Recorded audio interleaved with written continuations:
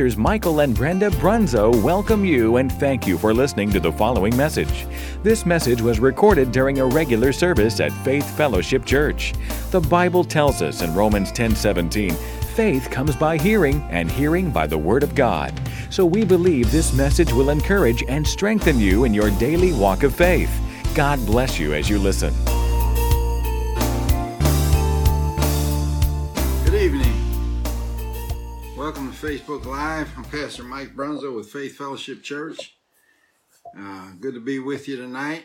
Glad you could join us. I'm going to be teaching out of the book of Proverbs again tonight. We talked from the same passage of Scripture last week, but we're going to take it a little bit further this week. Proverbs chapter 4, verses 20 through 23. I'm going to read it in the King James Version, and then I'm going to also read it in the New International Version for a little more clarity. Proverbs 4:20 says, My son, attend to my words, incline thine ear unto my sayings. Let them not depart from thine eyes, keep them in the midst of thine heart, for they are life unto those that find them, and health to all their flesh. Keep thy heart with all diligence, for out of it are the issues of life. You remember last week we talked about that word issue in great detail. Now I'm going to read it in the New International Version. It says, My son, pay attention to what I say. Turn your ear to my words. Do not let them out of your sight. Keep them within your heart. For they are life to those who find them, and health to one's whole body. Above all else, guard your heart, for everything you do flows from it. He's saying above everything else, he says, guard your heart, for everything that you do flows from your heart. This is a picture of a father talking to his son. It seems like he's trying to depart into his son some wisdom for life. And you know, parents talk to their children all the time, and any normal parent would want what's best for their children. And if they can give them words of wisdom or share some experiences that they had with them that will help them in life, then they certainly would, and I'm sure they should. But the parent just talking to their children is only part of the equation. It doesn't do any good if the child is not willing to listen. If he's not willing to take heed to the advice he's being given, if he doesn't give him his ear and then listen intently, then the parent's words, no matter how wise they are or how good they are, or the experience that is behind them, is not going to do them any good. In other words, the child must open his heart to the instruction and receive it. And that's why the writer here is telling us, attend to my words, incline thine ear unto my sayings. He says, pay attention to what I say, turn your ear towards my word. In other words, listen to what I got to say, pay attention. And you know, for the most part, people like to talk a lot. And, you know, men think it's mostly women, but I got to tell you, I was in the trucking industry for over 40 years, and I don't know too many women that can out-talk a truck driver. Say amen, Patty Wack, if you're listening. But no matter who's talking, the talking doesn't mean a thing unless somebody is listening. And you know the old saying, you know, God gave us 2 ears because we're supposed to listen twice as much as we talk. 2 ears and 1 mouth. And so we're supposed to listen twice as much as we talk, but that doesn't seem to be the case with a lot of people. And everyone has somebody in your life that does a lot of talking, but are you listening to them? You know, there's people in our lives that sometimes we just turn a deaf ear to, as the saying goes. And we all have someone that we just won't attend to their words. We won't pay them much mind. We won't give them heed. Or incline our ear to what they're saying. And because a lot of it is just talk. It's just gossip. It's just rhetoric. There's no substance to it. And so we just kind of turn a deaf ear. And I don't mean we do it rudely. We just close our ear to it, you know. Or we let it go in one ear and out the other. But now that would be a good thing if what they're saying doesn't amount to anything or doesn't mean anything. But it could be good or it could be bad. If it's someone trying to give you some life-changing advice, it would be bad for you not to listen to them. And, you know, there's things that they've gone through themselves. There's experiences that they have. There's things that they can give you some good solid advice on that could help you through life, maybe help you avoid some of the things that they've already gone through. Or if you're already going through it, maybe they could help you navigate through it or get out of it. For example, if you're lost in a forest and you've been wandering around for a couple days, you're hungry, you're thirsty, you're cold, you're wet, wouldn't it be nice if you came across someone who's been through the forest before and knows the forest well enough to tell you the way out? And if he told you, listen, just follow this path until you get to this big oak tree and then make a left, I think you'd listen to him, wouldn't you? Because he's telling you something that he knows, and it's going to get you out of the jam. It's going to get you out of the forest. And I'm sure you listen to him because of that. And the reason you would is because he's been through it. He knows what he's talking about. He knows the way. And, as pastors, my wife and I have done quite a bit of marriage counseling. And people come to us with problems, and we can usually help them with their marriage problems because we've been married over 50 years. So, there's not too many problems that we haven't experienced ourselves. And if it was something that we haven't experienced, then we'd just tell them, say, hey, we're going to figure this out. We'll get through it together. But usually we've been through what they're going through right now, and we're able to help them. But here's my point. You have to know who to open your ears to and who to give heed to and who to pay attention to. You have to know that somebody's got something that's valuable to say to you. And then you have to give heed to that and give them your ear because they have some information that could help you out of your problem, maybe strengthen your marriage, maybe save your marriage even. And but you have to listen to them if you're going to get any help. And I guess what I'm saying is don't listen to marriage advice from somebody that's been divorced 3 times. Don't look for financial advice from somebody that's filed bankruptcy twice. And, there's things that, like rearing your children, there's a lot of books out there and there's a lot of advice you can get on raising children. Everybody has their own opinion, but why would you take advice from somebody that never had any children? So I'm just saying that you have to be careful who you listen to and make sure the one you're listening to can really help you from experience and help you from knowledge that they gained over the years by actually going through whatever it is that you're going through yourself. And so even when you're talking to someone that knows the way and someone that has experience, maybe somebody that you trust, you still have to be careful. Your eyes and your ears are the gateways to your soul, the Bible says. Actually, it's the gateway to your heart as well. The soul and the heart, the center of your very being. And, the heart is an important organ because your fleshly heart, the muscle, pumps blood to your entire body. You can't live without it. It's very important. It's the same thing with your very being, the heart of your soul. Your spirit man. The spirit is also called the heart as well. And so, your ears and your eyes are the gateway to your heart, to the very center of your being. And like we just read, out of your heart flow the issues of life. You live life out of your heart. And the boundaries and the restraints come from your heart that you're going to live within. Your moral compass is established in your heart. And that's through the beliefs that you establish. And, that's why we're instructed here to keep our heart with all diligence. He said, above all else, guard your heart, for everything you do flows from it. And, it's Solomon and he's probably taking advice from David and then he's passing it down to his son. But it's all by inspiration of the Holy Spirit. It's actually like God talking to us. It's our Father God talking to us. But how do you guard your heart? You guard your heart by guarding the gateways to your heart, and that's your eyes and your ears. If you guard your eyes and guard your ears, you're guarding your heart. And when you're young or when you're a child, your eyes and your ears are open to just about everything around you. And, God designed us that way. Children are just naturally inquisitive and they're curious and they're always asking why. Why does this work? How does that work? Why? And it's because they want to know. They're open to that. And because they're listening when you answer them, their heart is open to you. Their spirits are open to you.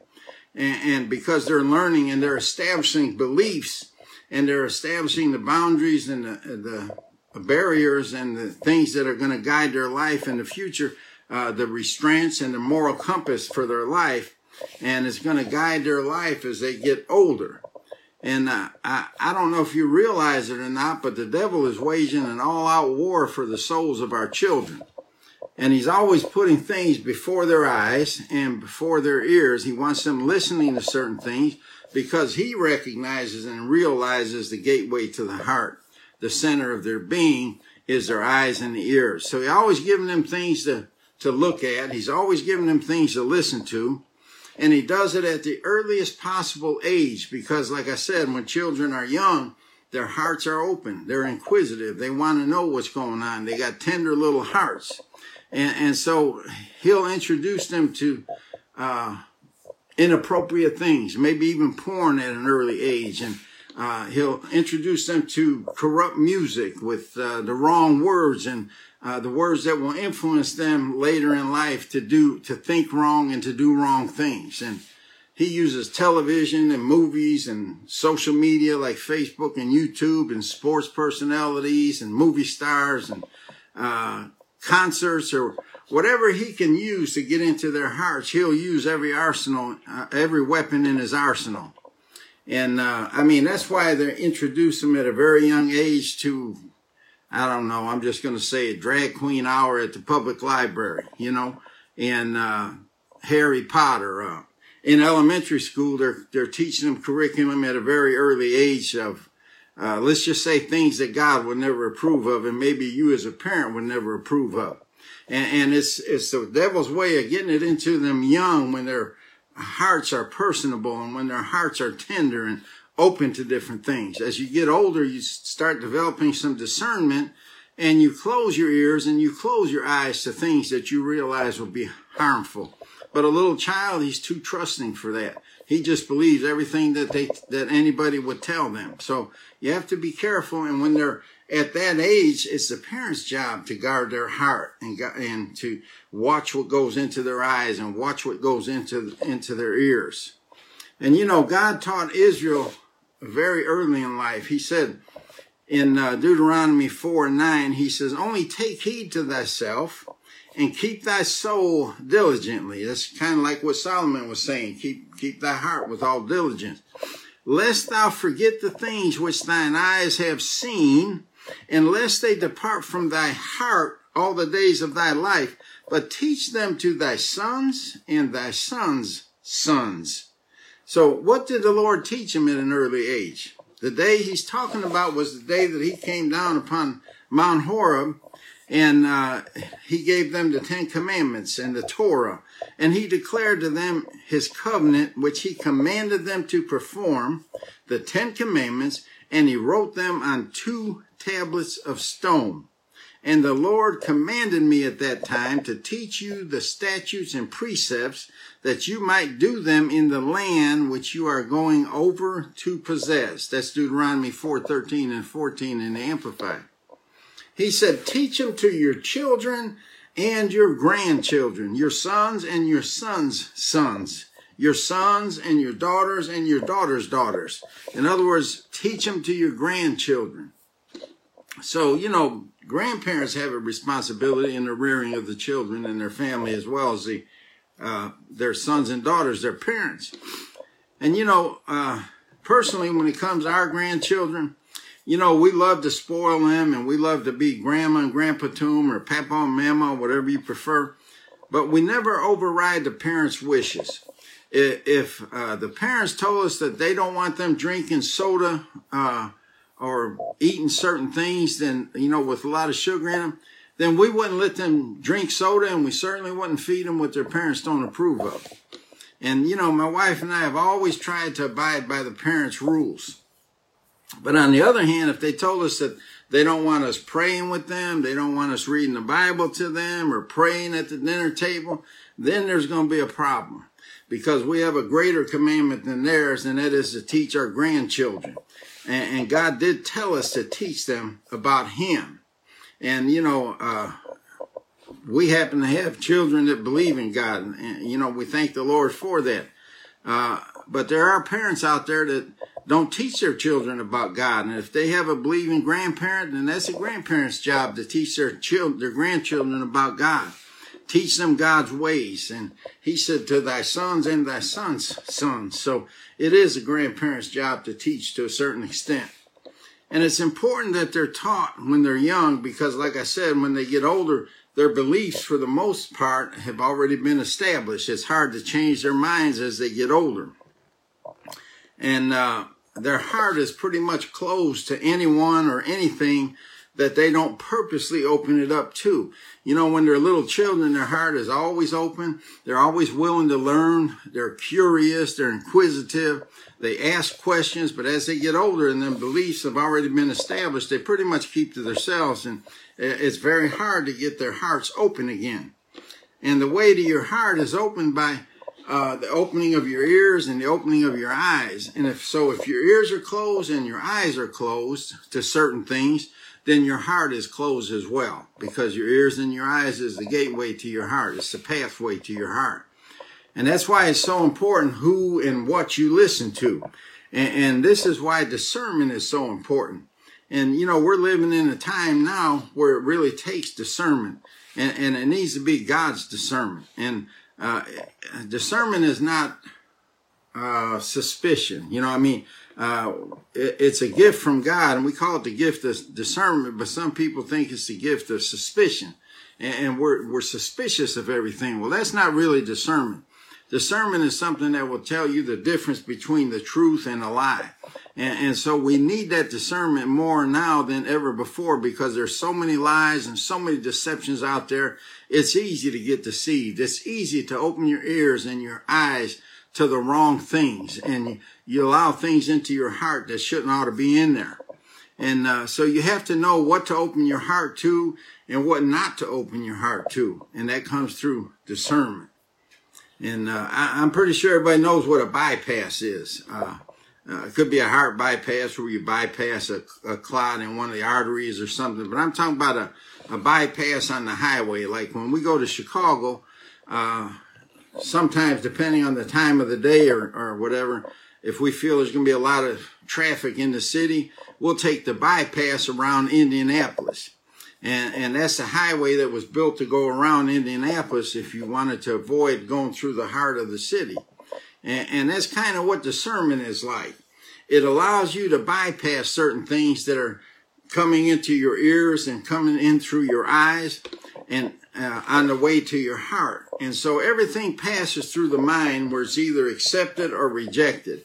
And that's where it has to be discerned. Something comes in your ears and it pauses in the mind, and that's where you have to reject it or accept it. Now, if you reject it, we call it going in one ear and out the other. It never gets to the heart. It bypasses the heart and goes straight out. And if you accept it, then that means that you've opened your heart to it, and it will go into your heart and you'll receive it. And in other words, if it bypasses the heart, it will do you no harm. But if you allow it in and it's something bad, then it's going to cause some problems for you. And again, if you got discernment, you realize it's a lie as it's coming in, hit the bypass, and it goes without entering your heart. But if you open your heart to someone, they're going to be able to establish beliefs in your heart. And that's the most important thing, because good or bad, that's why it's so important for you to be careful what you allow into your heart, what you open your heart to. And when you incline your ear or take heed to someone's sayings, then you're giving them access to your heart and the ability to change your heart or change the beliefs that's in your heart or alter them. And that's really a tremendous thing, because out of your heart are the issues of life. Out of your heart are the boundaries established and the restraints established. The moral compass is established that's going to lead your life and guide your life. So it's very important that you guard your heart. That's why he said with all diligence, he said above all else, guard your heart. You have to be careful what you're allowing into your heart. And if you accept what they say as truth, then you will eventually do what they say. It just affects you. You know, it's like I said, when the beliefs are established in your heart, You might not think it's a big deal, but it affects the way you live. It affects what you do. It's like I talked about the Ford F-150 and the Chevy Silverado. If I really believe the F-150 is a better vehicle than the Silverado, then when I go shopping for a truck, I'm going to buy an F-150. So it does affect you. What you believe in your heart affects the way that you live. It affects the way that you shop. It affects the way that you look at life overall. And you know, I've seen people get talked out of church because they opened their heart to someone that either didn't believe at all and convinced them that it was a waste of time going to church, or maybe they didn't believe the way that they did and got them to thinking and opened their heart to wrong things. And next thing you know, they're out of church. And you know, whoever you open your ear to, you open your heart to. And when your heart is open to someone, one of three things will take place. Beliefs are either established, confirmed, or tore down. One of the three is going to happen. Beliefs are going to be established, confirmed, or torn down. In other words, they're going to alter what you believe. And once you alter what you believe, it's going to alter the way that your life is led, the way that your life is guided out of your heart. So guard your hearts, the Bible says. If a wrong belief gets into you, in your heart, it's going to hinder you from achieving God's best for your life. Israel was God's chosen people. And God always wanted the best for them, just like any good father would for his children. And that's why he told them about a promised land. And he wanted to lead them there. And in that land was God's best for his children. Everything that God wanted his children to have was in that land. It was a land, as he described, that flowed with milk and honey. And it was a land of great provision, a land that was more than enough. But there was a problem. The children of Israel had been in slavery for over 400 years in the land of Egypt.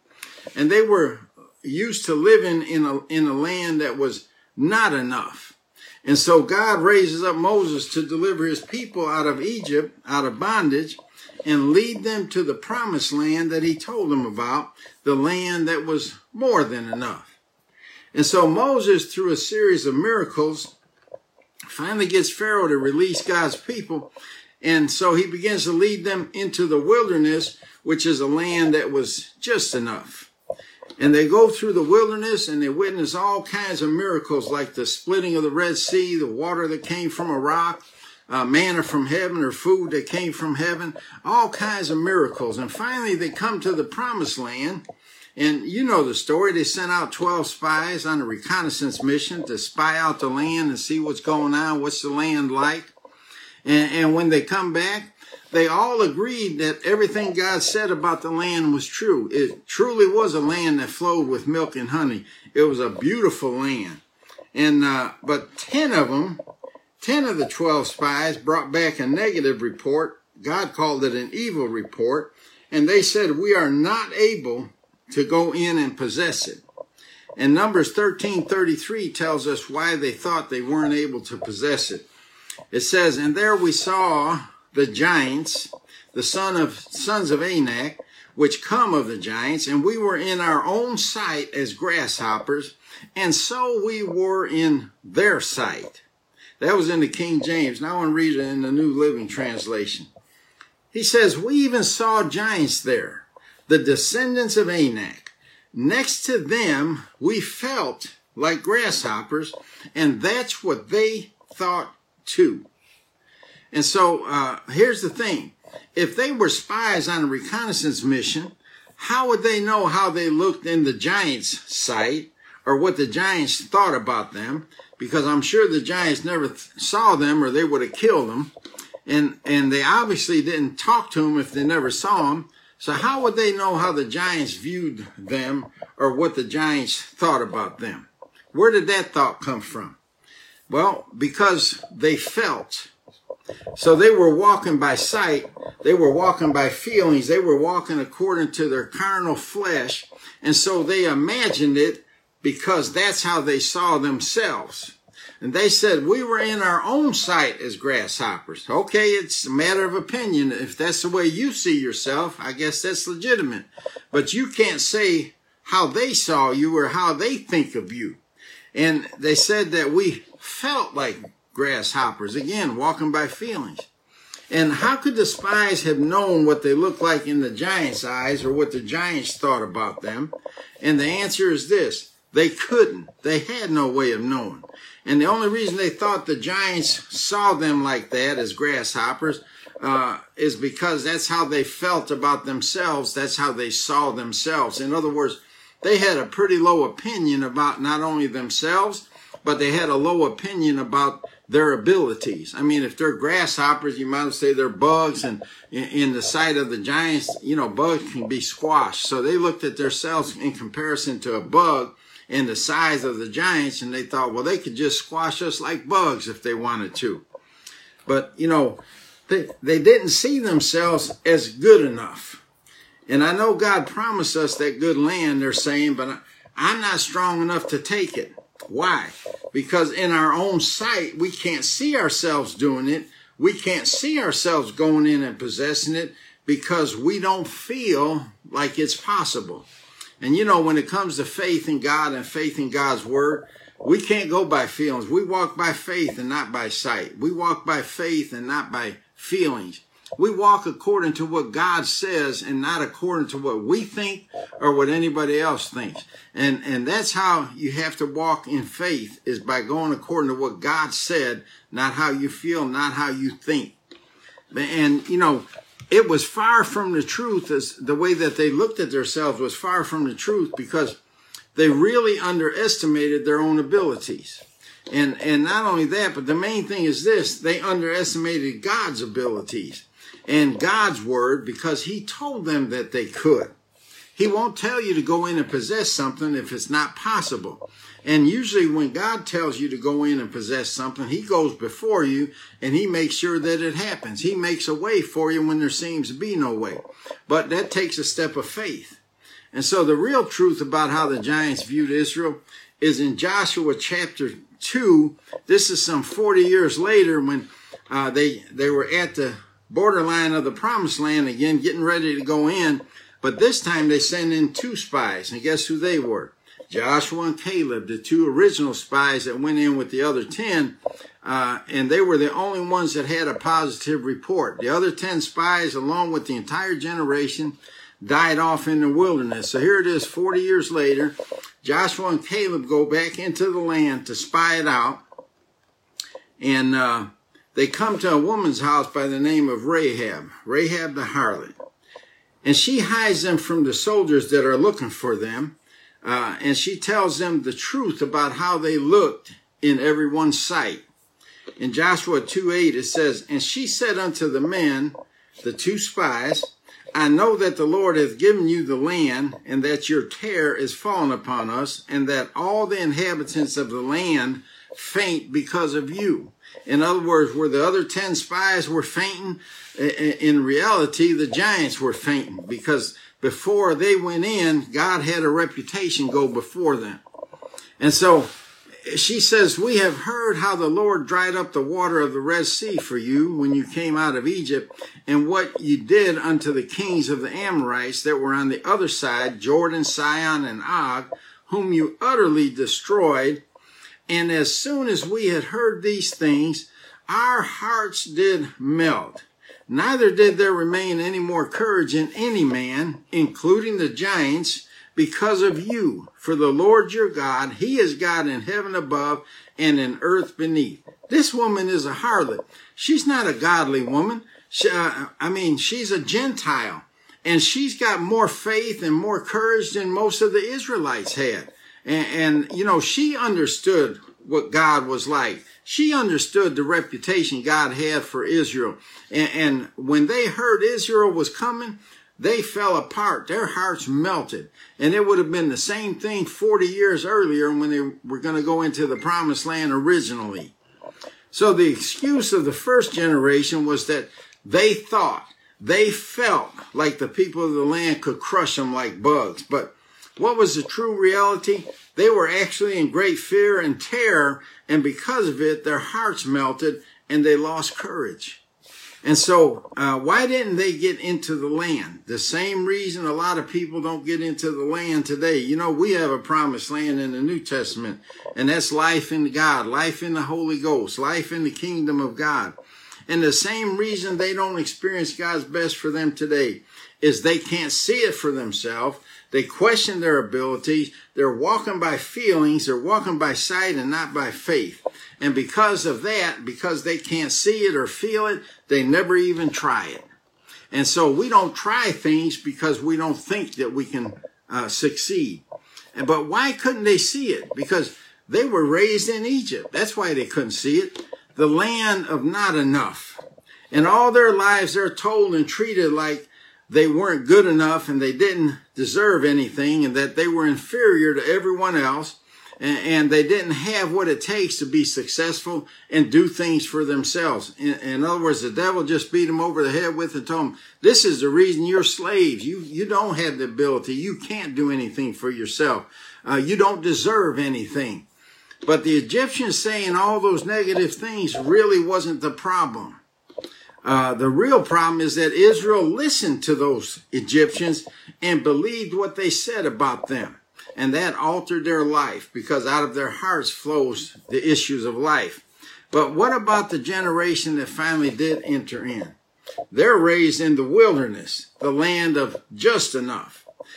See, they didn't actually experience the land that was not enough.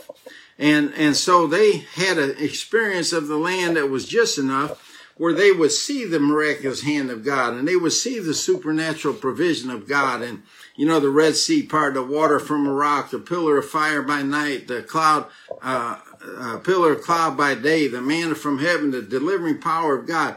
They were witnesses of all that stuff. They knew the ability of God.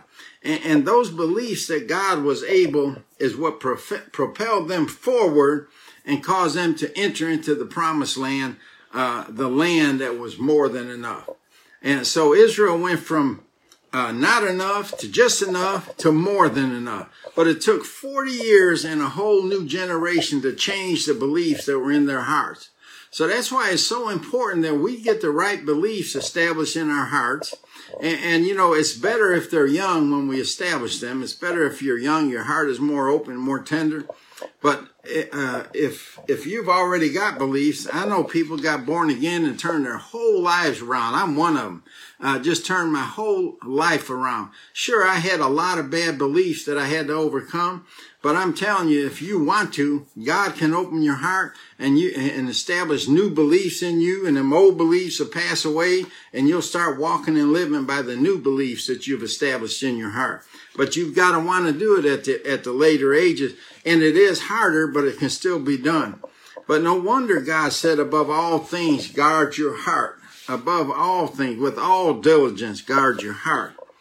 And the reason they went in is because they believed that they could.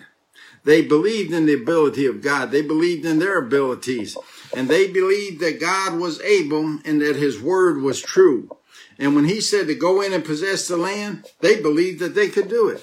And so they believed they were good enough and they had what it would take to go in and possess that land. And they believed that they had everything they needed to be successful, and they had God behind them. Of everything, of all the things they had God behind them, and he was on their side.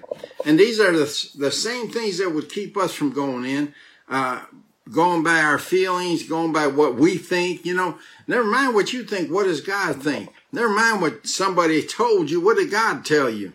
You know, some of us don't believe we could quit smoking. Some of you don't believe that you can lose weight. Some of you don't believe that you could get a better job. You can handle a promotion. You can do this or that. And the first thing you have to do is reestablish that belief in your heart that you can do it, because God will make a way. God is able and he'll make you able. And you could even start your own business if you want. You can be successful if you just believe in yourself and above all, believe in God. And some of you settled in the land of not enough. I mean, there's some people just living in the land of not enough, just going from one week to the next, not knowing where the next paycheck is going to come from and things. And that's not God's best for you.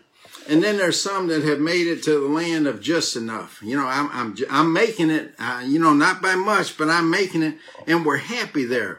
But very few ever make it to the land that's more than enough. You know, now I got more than enough. I got more than I need. I got so much that I'm giving some away, and I'm helping people that are living with not enough, and I'm helping people that are living with just enough and giving them a little extra, But God's best is for you to live in the land that's more than enough. And he's made provision for that. He's made that land for you to live in, and he wants you to go in and possess it. And he wants you to dwell there, not just visit there. He wants you to live in the land that's more than enough. And yes, there's going to be a few walled cities. There's going to be some battles to fight, some giants to slay, some mountains to climb, some rivers to cross. But God says you are well able. And if God be for you, who could be against you?